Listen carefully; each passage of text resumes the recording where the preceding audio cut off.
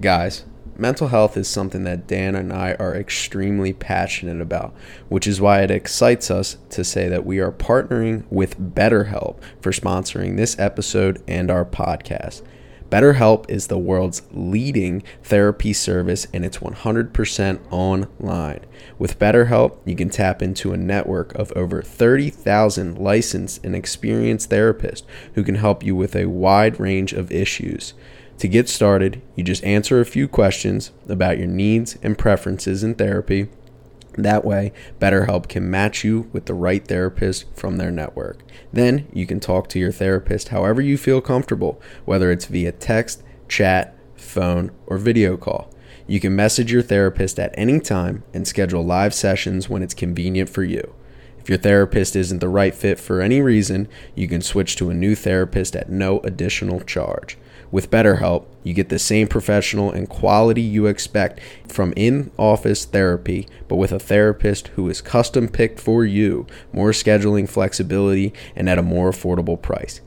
Get 10% off your first month at betterhelp.com/backsidegroundballs. That's BetterHelp, HELP.com/backsidegroundballs.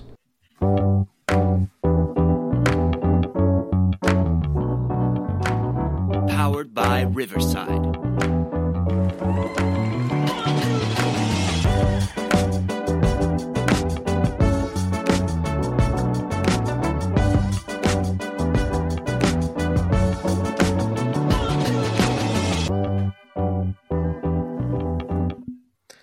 Welcome back to episode 119 of the Backside Ground Balls podcast. Super excited to be back here on the pod. My name is Trevor Powers, and I am joined, as always, by my co-host, Dan Galati. Dan, we just had a nice conversation about the Sunday Scaries. We're coming to you here on a Sunday night. How are we feeling as we kick off the ALCS? First pitch is in, 2 minutes? And we're kicking off right now, going toe-to-toe, competing with Fox for those clicks. Yeah, no, I'm feeling good. Recording helps the Sunday Scaries, and so does playoff baseball. No doubt about it. And obviously we did a lot of division series recap in the last episode, had a lot of big picture conversation about the teams that were no longer in the playoffs and obviously were eliminated at this point in time. So let's have a little fun. Let's talk about the teams that are still winning, still playing meaningful baseball at this time of the year. And we're going to preview the championship series. For those that might be living under the rock or might not care about baseball and only care about listening to Dan and I talk, like our parents and probably some aunts and uncles out there, the Houston Astros taking on the AL West foe in the Texas Rangers. And then on the other side of the bracket in the National League, the Philadelphia Phillies taking on the upstart and young Arizona Diamondbacks. So obviously, Dan, I mean, there's going to be a lot of thoughts that we're going to come across, but big picture thoughts, where we're sitting with these four teams left. What's kind of the storyline that you're looking at as we progress in from Sunday night in game one in the ALCS into this week where the games start playing every day? I think the thing that I keep saying to people that I talk to and kind of telling myself is that for all the belly aching that was going on about the formatting of this and how unfair it was that we lost the top 5 record teams, the 4 teams left, this is going to be awesome. Both these series are going to be, I think, outstanding. Both these series have a ton of good players. You're getting Justin Verlander versus Jordan Montgomery, who's been outstanding through the first 2 rounds in game 1 of the CS. You'll get Framber and Evaldi. Game 3, you're going to probably see Christian Javier, who's a playoff hero for the Astros, who just basically doesn't give up hits, let alone runs, as a starting pitcher for the Astros in game 3, versus the return of Max Scherzer. Like, those first 3 games are going to be outstanding. The first 2 games in Philly, in the NLCS side of things, you're going to get Wheeler and Gallen, and then you're going to get Nola and Merrill Kelly. And that's before we even get to, that's just the starting pitchers in these series. Like, these series are awesome. Houston and Texas, they had some, I know Houston won the season series 9-4, but they had some really tight games and some emotions and some dugout clearing. So, like, this is fantastic. I mean, the drama, I think you're going to see really good baseball. You're seeing teams that are obviously all playing really well, or they wouldn't be here at this point right now. The top 5 teams didn't make it with the best record this season. Boo-hoo, let's change the format. We're going to be bitter fans. But I don't know how you complain when these are the 2 series you're looking at. I couldn't be more excited. Yeah, I think a lot of the juice is going to be on that American League Series. Not that I think that the National League Series is going to be bad baseball, or either team is a lock to run the table and guarantee, but just considering the fact of the matter that each are obviously division foes, rivals. They've had benches clearing problems over the last couple years. The way this division unfolded with the tight races and obviously the high leverage games that they played down the stretch. I saw somebody, I mean, I know who it is on Twitter, but I'm not even going to give them the time of day, say that the Astros have won 7 of the last 8 meetings this year, and it's going to be a bloodbath and all this stuff like that. Like I find that hard to believe at this point in time, and I just think that the Texas Rangers are going to show up. They're going to be ready to play. They're a really good team. I mean, that's not to mention the fact that they're getting a healthy Max Scherzer, a 70% healthy Max Scherzer, 80% healthy Max Scherzer, but a lot of what Max Scherzer brings to the table is more mentality than anything else. And if he gets on that mound and he starts feeling the moment and start feeling good and getting adrenaline running through that body, he might feel like he's as fresh as anything. So it'll be a lot of fun to see how this unfolds. And I think that the big storyline is that Max Scherzer scenario. When are we going to see Max Scherzer? What's it going to look like when he comes back? He hasn't exactly been a playoff hero per se. He seems to take a lot of his brunt of his work during the regular season, even dating back with the Nationals, because he'd go post for 200, 220 innings. Then he went to the Dodgers, did the same thing, 200, 220 innings, and then kind of had the back flare up, some shoulder injuries, and then obviously the Mets fans will remind you every time they get a chance that he didn't show up in their biggest game. I want to see Max Scherzer be the ace that he's capable of being. I think he deserves the opportunity to compete for another World Series. I think that's why he signed in New York, hoping that was going to be an opportunity for him. Now he's in Texas. He's got obviously a year and a half left of control. This might be the last and best shot that he's got. I would love to see him go out there, compete, pitch a huge game, and maybe even later in the series come out of the pen. We don't know when he's going to come out, but I think that it's going to be a lot of fun to see when Max Scherzer shows up and what Max Scherzer we get at that point in time when he does come out to pitch against this Houston Astros team. Corey Seager already has a hit. Shocker. We'll get into that when we talk about the predictions. Are we worried about Verlander? Verlander's thrown one fastball to Simeon. First pitch of the game was 93. Then he uncorked a couple of 89-mile-an-hour sliders. It was weird. Anyway, yeah, I think you nailed it. I know Scherzer hasn't been. Yeah, the playoff thing is so weird because I have a hard time just pegging someone as a playoff choker. I really do. Because, you're not just that, he's so competitive. He's so good. He's won so many Cy Youngs. You can't tell me that Max Scherzer isn't a competitor. You can't tell me that he folds in the big moments. I think he's had some unfortunate, I don't know if luck or just some unfortunate circumstances that have kind of hurt him in the postseason. But this is a Cy Young winner. This is a perennial Cy Young winner. This is a guy that's great. So I'm super excited that he's going to get this chance again. And who knows? Maybe because it's been a weird year for him. Maybe pitching 200 innings and everything he used to do in those other years. I don't know. Maybe this will somehow give him a different mindset. And obviously he's not fresher because he's been dealing with an injury. But maybe there just aren't some of the scar tissue. I don't know how to put it, but you never know. And here he is in a different uniform too. So that could also help things. And it's different than being the ace. They got through 2 rounds without him. So I think the pressure's kind of off of them now. If they're down 2-0, maybe there's a little more pressure, but the pressure's kind of off of them as we sit here. So it's exciting. And whoever you're referring to on Twitter, I missed that tweet, thankfully. Didn't watch the Braves and Phillies the last 2 years. I don't know. The Braves have won the season series against the Phillies 2 years in a row, and then the Phillies have beaten them in the playoffs. So, you can't just assume that it's just such a stupid thing to say. Again, it's assuming these aren't the Rangers aren't professional athletes or aren't. Yeah, exactly. That's more of why it frustrated me, was just because of the fact of the matter that it's just unnecessary. Why? Yeah, at that point in time, why? But that's besides the point of probably just a sour Mets fan that's probably doesn't want Texas to win because of probably Max Scherzer. Probably has something to do with it. They're pretty what about petty. Verlander? Yeah, but he was good. You know, he didn't not show up in big games like Max Scherzer did last year. But let me ask you this, Dan, as we head over to the National League side, and there were some talking points coming out of Rob Thompson's press conference. Are we going to see Rhys Hoskins, and in what capacity do you think we're going to see him at? So here's the thing on this. It's so hard. One, it's so hard to know. Obviously, Schwarber did it. But the circumstances to me were a little bit different when Schwarber did it. Rhys Hoskins can't play the field yet. And the guy that's playing his position it's not like Derek Hall's been playing first base in his stead. So you could even throw Rhys Hoskins out there. It's been Bryce Harper. Okay. You're not taking Bryce Harper out of the lineup. Hoskins can't do it anyway. So fine. So he's not playing first base.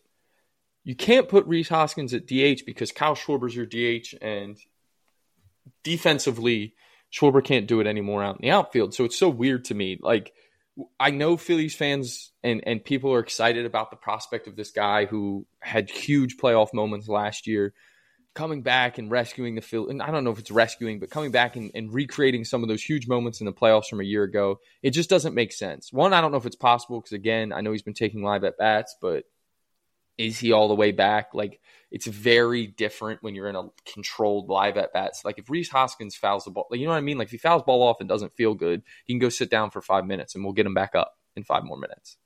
You know what I mean? Down in Clearwater. In the playoffs, like, you can't do that. Like, you have to be on full go. The pressure's different. Your body reacts differently in those situations. So who knows if he's even healthy enough to do it. And then, again, they don't really have a position for him. So if they are going to add him to the playoff roster, now they haven't used – Jake Cave's been on the playoff roster the first 2 rounds. They haven't used him once. So you could replace him and you could see him in a pinch hit role. But, like, man, like, I just don't see how you're putting him or your team in a good position, like, to win there. The one guy that you'd probably pinch hit him for would be Johan Rojas in a situation. Now you're losing a little bit of defense. Pache is still a great defender who you would put out there after Hoskins pinch hits. But, like, it just doesn't make sense to me. And now you're asking him to do it late in the game in a big situation when he hasn't seen a big league pitch all year. Like, you know what I mean? Like, are you following me on that? Like, that doesn't, like, none of that. No, I'm not. Like, I'm not with you. I'm not with you at all. Why is he taking live at bats then? Yeah, but I'm saying, does it make sense to do that? Yes, because would you rather have him Johan in a big moment? Yeah, Johan Rojas up at the bat at, you know, whatever he can bring with the stick in the bottom of the 8th with the runner on third, down by 2, or no, I guess down by 1, or would you rather have Rhys Hoskins, who hasn't seen a big league pitch in a while? I'm rolling Rhys Hoskins. Yeah, I guess, and then good point. Stick Pache out in center field and just deal with the shorter bench then. I think I just can't imagine he'd be taking live at bats right now if he wasn't fully intending to make a return in some capacity. And I just think while he has no position, I think that's the biggest thing is understanding that with the limited availability that Kyle Schwarber has, Rhys Hoskins is there for exactly the scenario we just presented. Johan Rojas is up, Brandon Marsh against the tough lefty, whatever scenario we cross late in game, he's up there to get one good swing at a bat or get on base. And even then you pinch run him. Christian Pache doesn't have to run, in that element because that person's probably going out to the outfield anyway. So is that worth the squeeze just in case, just with full knowledge that now you have 2 guys on your bench, one including your DH that physically cannot play the field? I mean, Schwarber can play the field, not in a playoff game, right? Like, there's a reason he hasn't touched the field in this month of October. So understanding that that's solely the reason why he's there, I'd want him to take that at bat. But is that something they're willing to give up in terms of not being able to have a guy that you can get in there in the field and trust that he's going to be good and not shrink your bench completely? Now, there's some weird situations that come up in the playoffs. Obviously, you have to kind of be prepared for everything. If you play an 18-inning game, do you need Jake Cave and his positional flexibility, the fact that he's played some first base this year, he's played outfield, and you might need to use him off the bench? Because, again, the spot he takes is Jake Cave in my mind. You also don't have a lefty off the bench then, other than your backup catcher who isn't Garrett Stubbs doesn't hit much. Because Cave and Stubbs haven't touched the field yet. In the postseason, they've been play on the every roster day, though. That's true. No, I'm just saying, it like you're saying, it shortens your bench now because that guy on the bench can do one thing and one thing only. He can't play defense. He can't. I mean, I'm assuming they would pinch run for him right away. If he comes up and smokes a double, I don't think they're letting him run the bases. No. So it's just like, whereas Schwarber could DH and start the whole game. Now, I mean, in the World Series, maybe he gets healthier. I don't know. It's not like he's not running sprints. He did some base running, so maybe they would even let him base run. It's also kind of messed up that he's going to be a free agent this year. So if he gets hurt again, it's not necessarily the Phillies. How much, that's kind of scumbaggy, but like it's not the Phillies' problem. It's not like you're losing him for all of next year. Rhys Hoskins has complete decision making control. He's obviously wants to be back and wants to be a part of this. And I guess the next thing would be like, and maybe we're looking too much into this, but like, is Harper ready to play outfield in a scenario like 17th? And like, I know Rhys can't play first, but like, like something weird happens and you have to move Harper. Well, I would assume he's good enough to throw out there, right? If you got into that situation, one, Schwarber would go to the outfield. That would be first. They would just wear it. Two, I think Harper, if you could potentially move Harper out to the outfield, I think you would move. This is crazy. If this happens, I'm going to be beside myself. But I think the move could potentially, even before then, be Baum to first and Mundo Sosa to third, who's another guy on their bench that they haven't used yet. Yeah, and he would stay because he has some positional flexibility. So I would assume, right? Yeah. It's Jake Cave. Jake Cave is the spot. Because, again, you don't really see – there isn't really a role for Jake Cave because it's like he's not a defensive replacement like Pache is, the fourth outfielder. And he's a left-handed bat. Starts. That's it. That's all he's there for. He's a left-handed bat. And there hasn't been the situation we were just talking about for Hoskins, Johan Rojas up, down by 1, 2 runners on in the 8th inning, would have been Jake Cave with a righty on the mound in this postseason, I think, as a pinch hitter. Sure, but he has more pop and probably better at bat than Rojas, and then you go to Pache, right? Yeah, 100%. That's all he was there for. So I guess as we talk this through, then why not just have Rhys Hoskins be that guy? Because that's all Cave was going to be there for. Yeah, so that's all. I think it makes a lot of sense for them. Like I said, if he's taking these at bats right now, there's obviously an intent to get him back, and he's running, he's doing all these things like.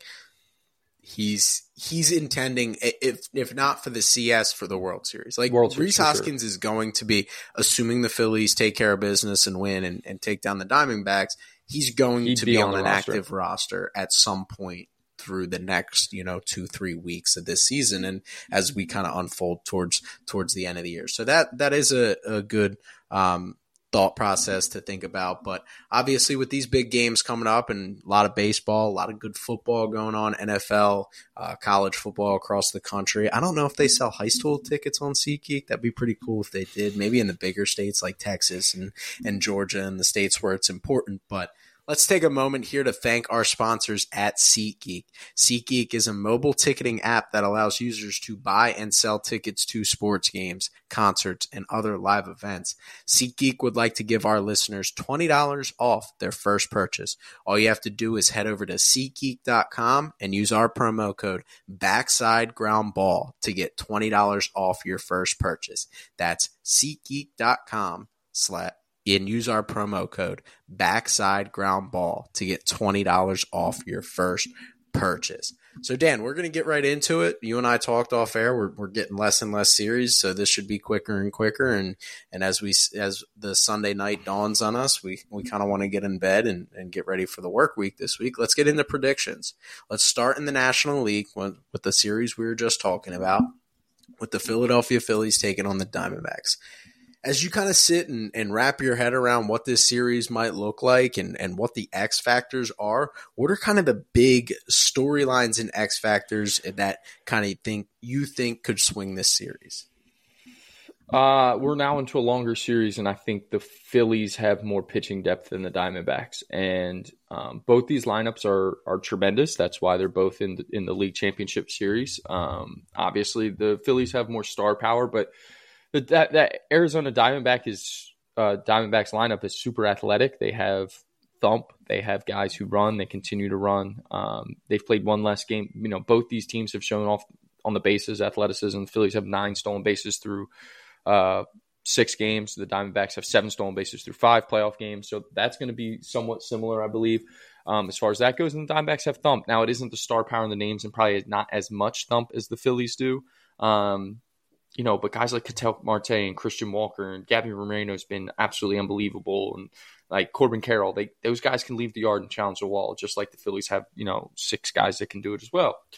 So I think it's going to come down to the Phillies' pitching depth, I think, is one of the biggest things that can swing this series. One, we saw what they did to the Braves. They have the best ERA of any team so far in the postseason. Their starting pitchers are pitching to like a 1.2. On as a whole, they're pitching to like a 1.6.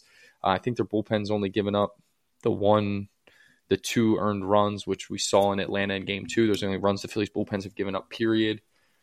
So it's like that could swing this series because, we talked on Friday how good Rangers were. Like, it's time to say it's not, the Rangers take an early lead here, 1-0 on the Astros. Sorry, I'll try not to do this all night. But Verlander's throwing 93-94. I don't know if we should be concerned. Anyway, I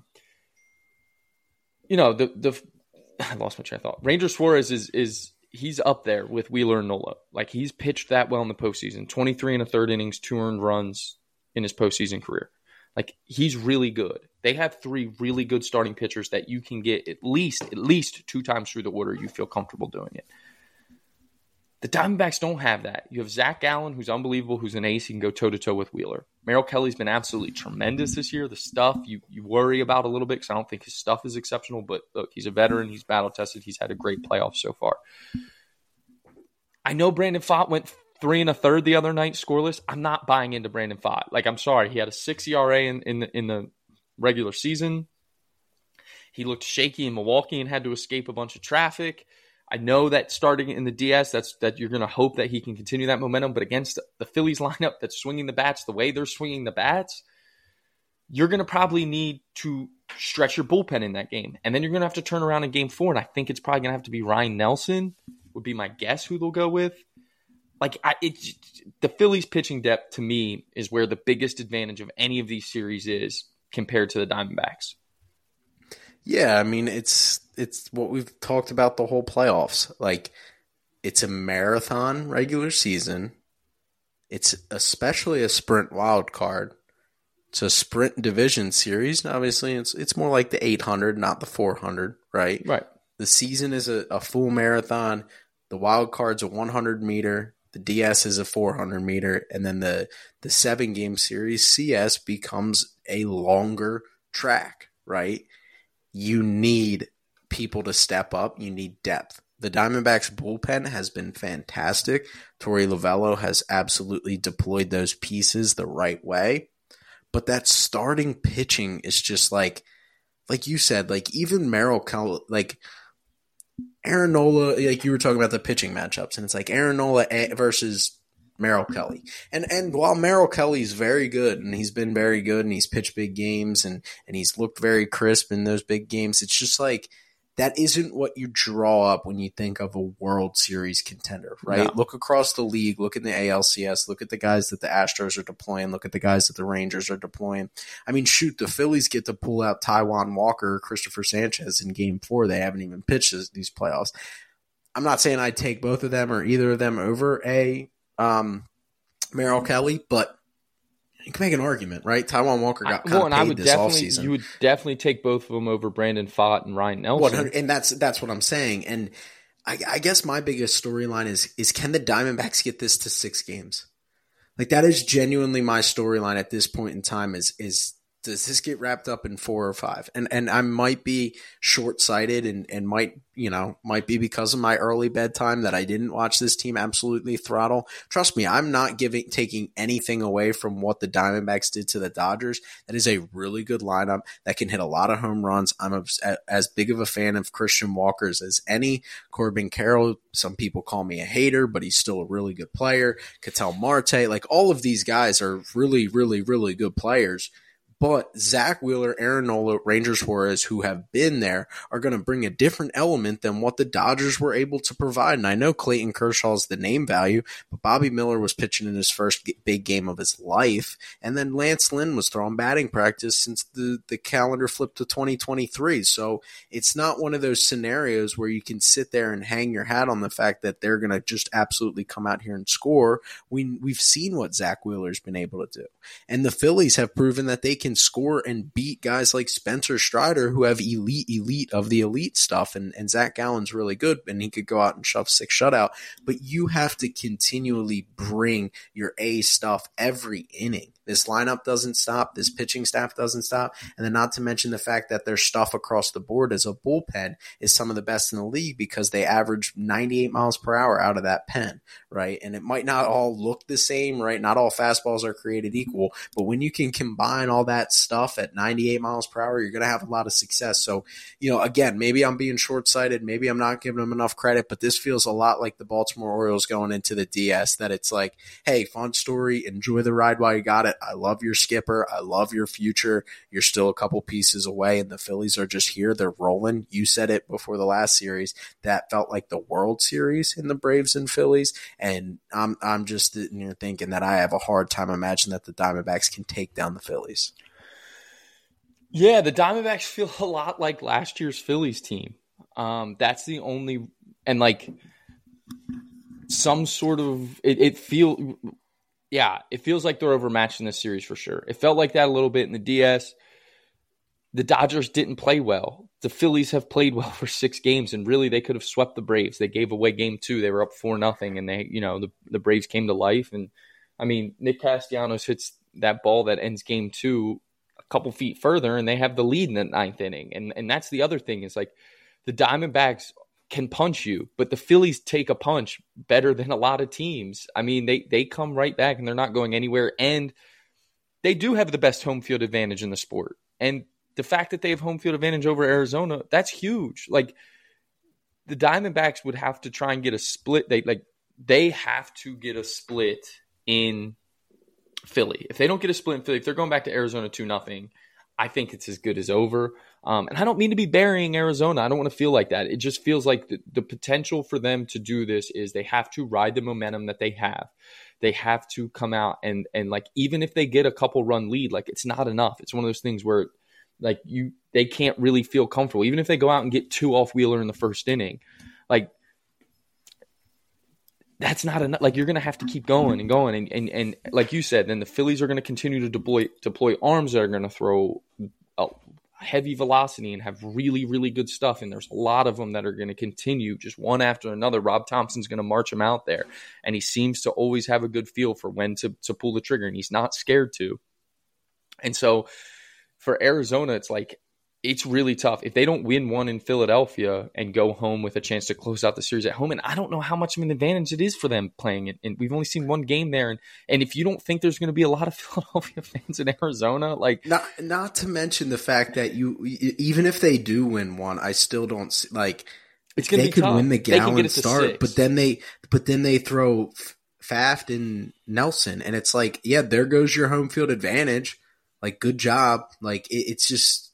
It doesn't like. No. I think they have to win both. They have to win Gallen and Kelly's start, Gallen and one of Gallen and Kelly's second starts, and then hope that you win a barn burner in one of those other 3 games where you throw those guys. Like that's your only hope. Whereas the Phillies, it's like, where is the let up on the mound? Where is the egg coming from? Sure, even if Wheeler gives an egg up, Nola's bringing it the next day. Oh, if Nola gives an egg up after Wheeler, pitch, like they're not stacking bad starts, right? No, that's just not happening. For sure. Not all 3 of them, and even Taijuan Walker. It's like, sure, if he goes out there and gives you 4 innings and 3 earned runs, you're fired up because your offense has got a chance because they're looking across the field and seeing who they're towing up against, and it's probably a bullpen staff day, and it's just they trust themselves. And again, I think it's pretty clear where I'm heading with this prediction. And I'll give you a shot to give yours, but I think it's the Phillies, and I think it's going to be really convincing fashion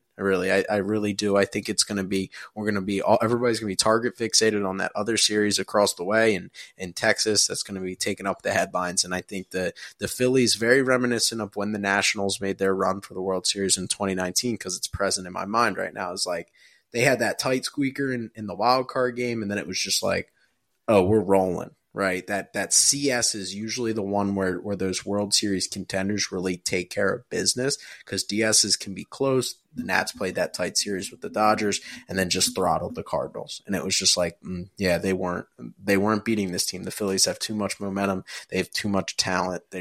The Diamondbacks are a cute story, and I can understand why any baseball fans like, really, this is the best team we could get, the second best team in the NL. I get where you're coming from, but that's the circumstances of the playoff format we've created. Well, and I think the two best teams in the NL. I have a question for you that I'm going to ask you after this. I just want to say I think the two best teams in the NL just played in the National League Division Series, and the Phillies won. Yeah, that's why I said this feels like. And maybe I shouldn't have said this feels like the World Series, because these two teams in the AL could both win the World Series. There's no doubt in my mind. But again, even if the Dodgers had beaten the Diamondbacks, I would think I'd kind of feel the same exact way about either the Phillies or the Braves against the Dodgers. Now that it is the Phillies, same thing. I'd be sitting here going, wow, Kershaw's not the same Kershaw, and Bobby Miller has no playoff experience, and then it's Lance Lynn. And then who in Game 4 against this Phillies pitching staff and offense that is just, again, the Phillies, Dave Dombrowski built this roster for this time of year. He has those three guys at the front. They have a fourth guy that they paid a bunch of money to in Taijuan Walker to at least get you through the lineup at least one time, you would imagine, in Game 4 and keep your team in the game. And then he's going to have a bunch of fireballers coming out of the pen with an offense that doesn't let you breathe. So, yeah, like people can complain that this isn't the two best in the NL, but the two best just got done playing, and the Phillies won the series. Do you think Troy Lovello brings Gallen back on 3 days rest in Game 4? Because I do. And then you piece together, and I even think you bring, if you're in Game 5, you bring Merrill Kelly back on 3 days rest and try and figure out 6 and 7. Yeah. Kind of have to, right? Because I'm just thinking, if you're 2-0, 2-1, 3-1, 3-0. Yeah, if you're short leashing Brandon Pfaadt, you're going to short leash Ryan Nelson. And back-to-back days where your bullpen is getting overextended. Yeah. That just doesn't feel like a good recipe, does it? No, not at all. What's your prediction here? I have the Phillies winning the series in 5 or 6. Yeah, see, I didn't give a game. That's fine. I don't really know I think that's fair. It's hard.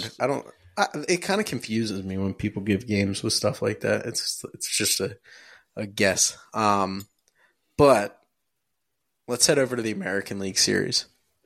But first, let's thank our friends over at Routine Baseball for sponsoring our podcast here. Routine Baseball offers authentic baseball apparel such as t-shirts, shorts, hoodies, and hats. Their products make the perfect gift for any baseball fan. Routine Baseball wants to give our listeners 10% off their order. Just head over to routine.com/backsidegroundball to receive that 10% off. That's routine.com. Second time I messed up an ad read. Routine.com/backsidegroundball to receive 10% off your order. Man, I'd probably go on like 45 to 50 straight episodes without messing up an ad read. And I just botched 2 in the last hour, or in the last 15 minutes. Whew. But let's head down to the great big state of Texas down there, where they're going to be playing some good baseball this week. A lot of important games going on. We have Game 1 underway, 1-0 Texas, bottom of the second. Justin Verlander's he pulled his best Blake Snell impersonation, got out of a nice little jam there, had Marcus Semien off balance, threw his hands on an off-speed pitch, flew out. And because you said it twice, I wasn't going to say anything because we haven't gotten there yet.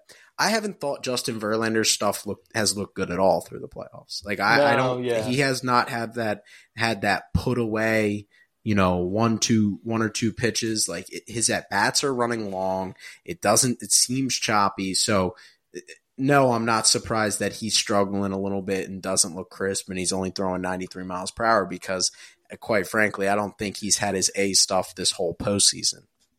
Yeah, and I just think that Justin Verlander, you don't have that put away stuff when the difference between your fastball and slider is 5 miles an hour, not 9.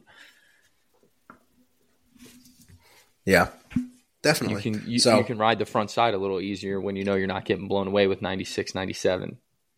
But he did a really good job getting out of jams and pitching out of some traffic in the DS, and he's doing a really good job pitching through some traffic right now as Jordan Montgomery just rolls a double. I got ahead of myself. Good play by there. Seager. Yeah, very good play by Seager.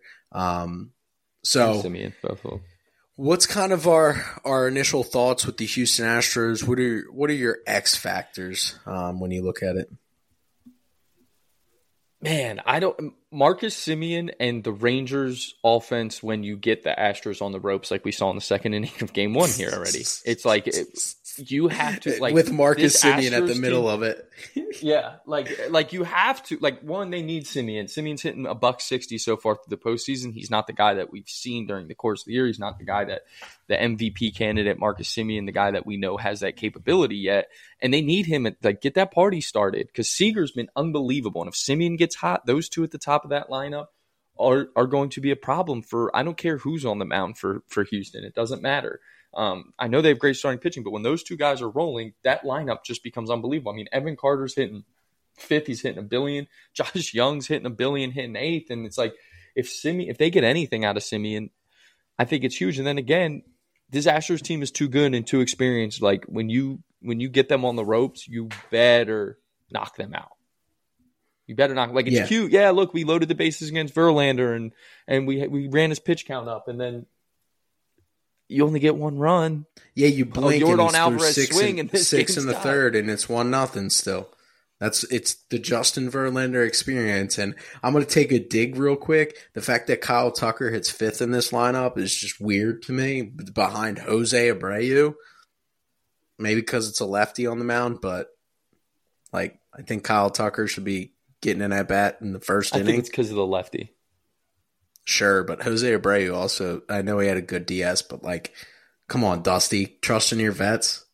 Guarantee Martin Maldonado's in the game right now too. Oh, 100%. He's going to play every inning Justin of the season. Justin Verlander loves throwing to him. I'm surprised lefty's on the mound. That's why Chas McCormick's actually playing today. If it wasn't, he would definitely be on the bench right now. But they just run Mauricio Dubon out in center every day like he's better than Chas McCormick. Like, even if there was a righty on the mound, and Dubon almost goes bridge, of course, as soon as I say that. But yeah, I don't know. Those are my X factors. Doesn't make sense to me, but you're 100% accurate in the fact that you have to kill the Astros when you have a chance. You have to. That's why they're here in their 7th straight American League Championship Series. They've had some tight ones. They've had some ones where it seemed like they were going to lose. They've had some CSs where it seemed like they're going to lose. We still see it every October. Oh, where did the times go when the Yankee fans start posting home runs of DJ LeMahieu hitting a homer in the top of the 9th, and then Aroldis Chapman blowing the save, and we've seen it time and time again, and it's because they didn't put them away when they needed to. The Astros need to be put away when the time comes, and the Rangers missed a great opportunity to do it. It's not going to be their last, but they're few and far between this starting rotation and this bullpen. So I'm with you that's a huge X factor. My X factor is the pitching. And while we've seen the Texas Rangers pitching be extremely valuable to them through every step of this playoffs, I still think that there is a question mark. And I just mean question mark because while Jordan Montgomery is a great story, he is prone to getting hit. Nathan Eovaldi, while he's been a great playoff pitcher for his career, he is prone to laying an egg. Max Scherzer, what is the health status that we're getting out of him? He goes game 3. What does he look like? Is he healthy? Does he look like the Max Scherzer that's competing for Cy Youngs and punching out 8, 9, 10, 11? What are we getting? What are we getting out of John Gray? John Gray got added to this roster as well. What does he bring to the table? Is he in a starting role, multi-inning role? What are we getting out of these guys? This is also a bullpen that struggled through the course of this year. They haven't been exposed. They haven't needed to be exposed yet. They handled their business against Baltimore. Aroldis Chapman, he has some demons down there in Minute Maid. Do those creep up? So it really comes down to what are we getting out of the pitching? Because again, we've heard so much about Eovaldi and Montgomery. They're great stories, but these are not your prototypical ace level, like just dominant starters that you look for playoff top of the rotation arms. You know, Wheeler and Nola are definitely the best two that are still left in the playoffs. And, you know, it's just a slight drop off at that point in time in terms of just trust and what have you done. And if those guys continue to be that ace level talent, I don't think there's even for a second that this isn't going to be a good chance for the Rangers to win this series. Yeah. I mean, can I give you my prediction? Yeah, of course. I think the Rangers win this series. I really like this team. I've liked this team all year. I like this lineup, and I think they have the capability of putting the Astros away when they get them on the ropes. I know we're talking during Game 1, and they let Verlander off the hook in the second inning, but like, yeah, you get off the hook, and now Corey Seager gets off the third, and then it's like, and then again, like I said, it's just so deep. And Garver, who's had a couple huge swings so far in this postseason, Garcia had the huge swing against Baltimore. Evan Carter's been a mutant. Like, it doesn't sleep, that lineup, and I think they can get enough pitching. Now, it's going to hinge on Max Scherzer, like you said. If Max Scherzer comes back and he can be Max Scherzer, like, that completely changes things, because Montgomery's dealing right now. Like, that's just, he's got a hot hand, and Eovaldi seems to be a playoff pitcher, and I trust Bruce Bochy to know how to deploy his bullpen. I said it early in the year when they were rolling. I said that I think that the lack of bullpen effectiveness is going to be covered up by Bruce Bochy. And I think over the course of 162 games, you can be exposed. They blew a ton of saves this year. But I think, like, this really, when you look at it, should have been a 100-win team. But I think that in the playoffs, when you can shorten that bullpen and you can deploy it a little differently, I think Bruce Bochy is a master of doing that. Yeah, I'm with you there. I completely think there is a ton of value in what Bruce Bochy and his pulse. And again, you know, your team is going to take on the personality of its leader. And this is a guy who's been there. He knows how to win. And it'll be interesting to see how this thing unfolds. As sad as it is, I mean, I went 1 for 4 in the DSs, so it's not like I'm a prediction machine out here. But we're gonna go chalk here across the board with each other, and I'm picking them too. I like the momentum that they're coming with. I like the team. As I said to somebody, I'm sick and tired of watching the Houston Astros play very important ball games in late October, early November, and I just think that this is the year that somebody else steps up. To be honest with you, I'm playing historical trends as well, because I look at a rematch in the World Series, and when's the last time we saw a rematch back-to-back years? Has it happened in our lifetime? I don't think so. I need someone from Stats to get on it. Where's Phoebe? I don't know. I wish I could tell you. Do you want me to? Here, keep talking. I'll research it. This is bad podcasting. No, I mean, I don't like. It's just like, you just know one. Like, it just, the history tells us that teams can get back to the American League Series or the Championship Series and get there. And I just think if there's either team's going to lose here, I just think it's the Astros. And again, maybe we're shortchanging the Diamondbacks and the lovable young guys and their pitching staff, but I just have a hard time imagining that they're going to end up winning this. Here you go. Yankees, Dodgers in 1977-78. Yeah, the last time we had back-to-back same World Series. And that was, again, what was the format then? I think that was the top two teams, you went to each side? the league.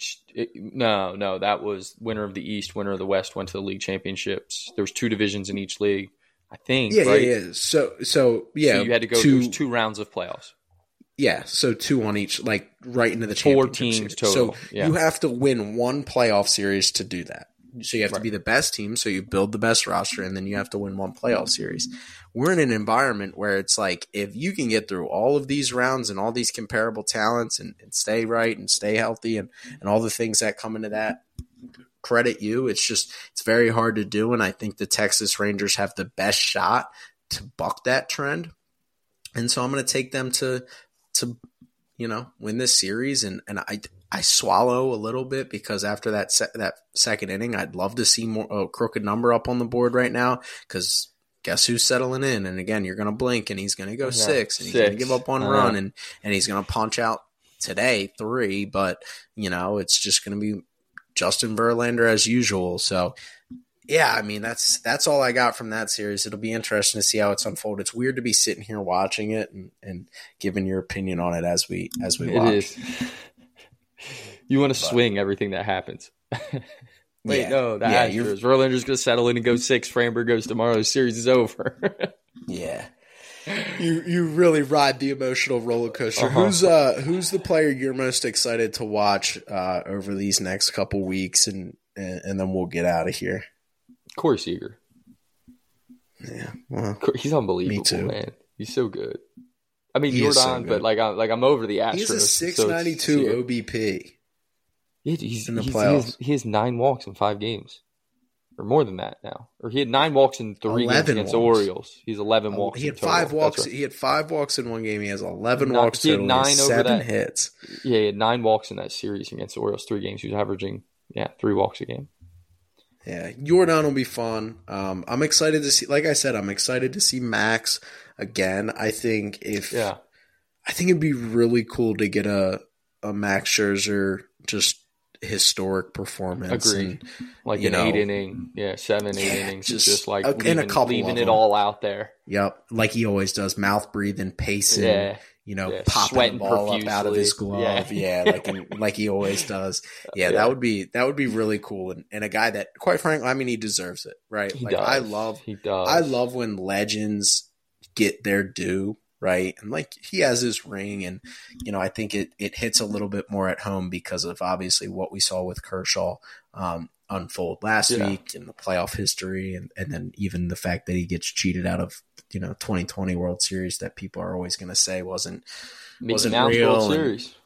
Yeah, exactly. It's just like he not every year I get super excited to be like, oh, maybe this is the year Kershaw just dominates, and then he lays an egg, and you're just like, man, you feel for that guy. At least we feel for that guy. Well, you just feel for that athlete because you know how hard it is to perform at that level, and it's Clayton Kershaw who's first ballot.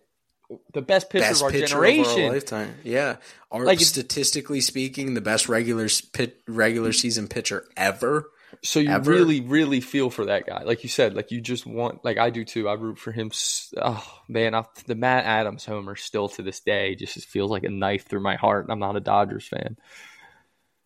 Yeah, because it's like, and because he was cruising in that game against the Cardinals. Cruising. And I think the other thing is we, as athletes and coaches that care about, like when you start to put the person behind it, like how much he feels that, and like you've been in the dugout after a guy lays an egg and just see like the despair on their face and the emptiness, and like while they are professional athletes and they are paid to do it at a high level, that doesn't change the fact that this is still a human being that goes at home, looks in the mirror, and values himself based not off the net worth in his bank account, the beautiful house and beautiful family that he has, but more based off the fact that he feels like he let his group of buddies and his teammates down. And it's like that it will always get me. Like, I'm like, man, that I feel for that guy. But any closing thoughts before we get out of here? And this is obviously a quick episode, and I'm sure we'll have a ton of thoughts when we get back on here